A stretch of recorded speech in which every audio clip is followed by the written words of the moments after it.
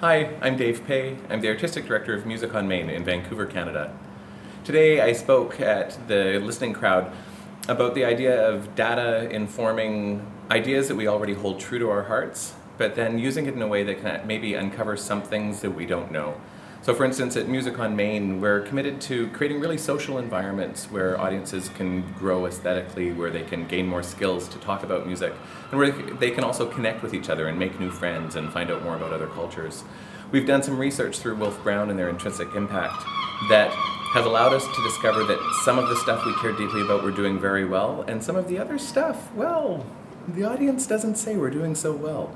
So I wanted to talk during my presentation today about using data in a way that can help us reveal how we can decide what our future will be, but also can help us look a little bit more honestly at the work that we're doing. We all have this question of, how well do I know my audience? And I talk to my audience at every concert, and I think about my audience all the time, and so I think I know my audience really well, but I still fall prey to stereotypes. I still fall prey to thinking that that avant-garde composer only wants to listen to this kind of music, or that older woman who is primarily interested in classical music isn't open to new kinds of new music. So I think that the biggest thing that I've learned through data and through 10 years of really wanting to know my audience well is to stop making any assumptions about them.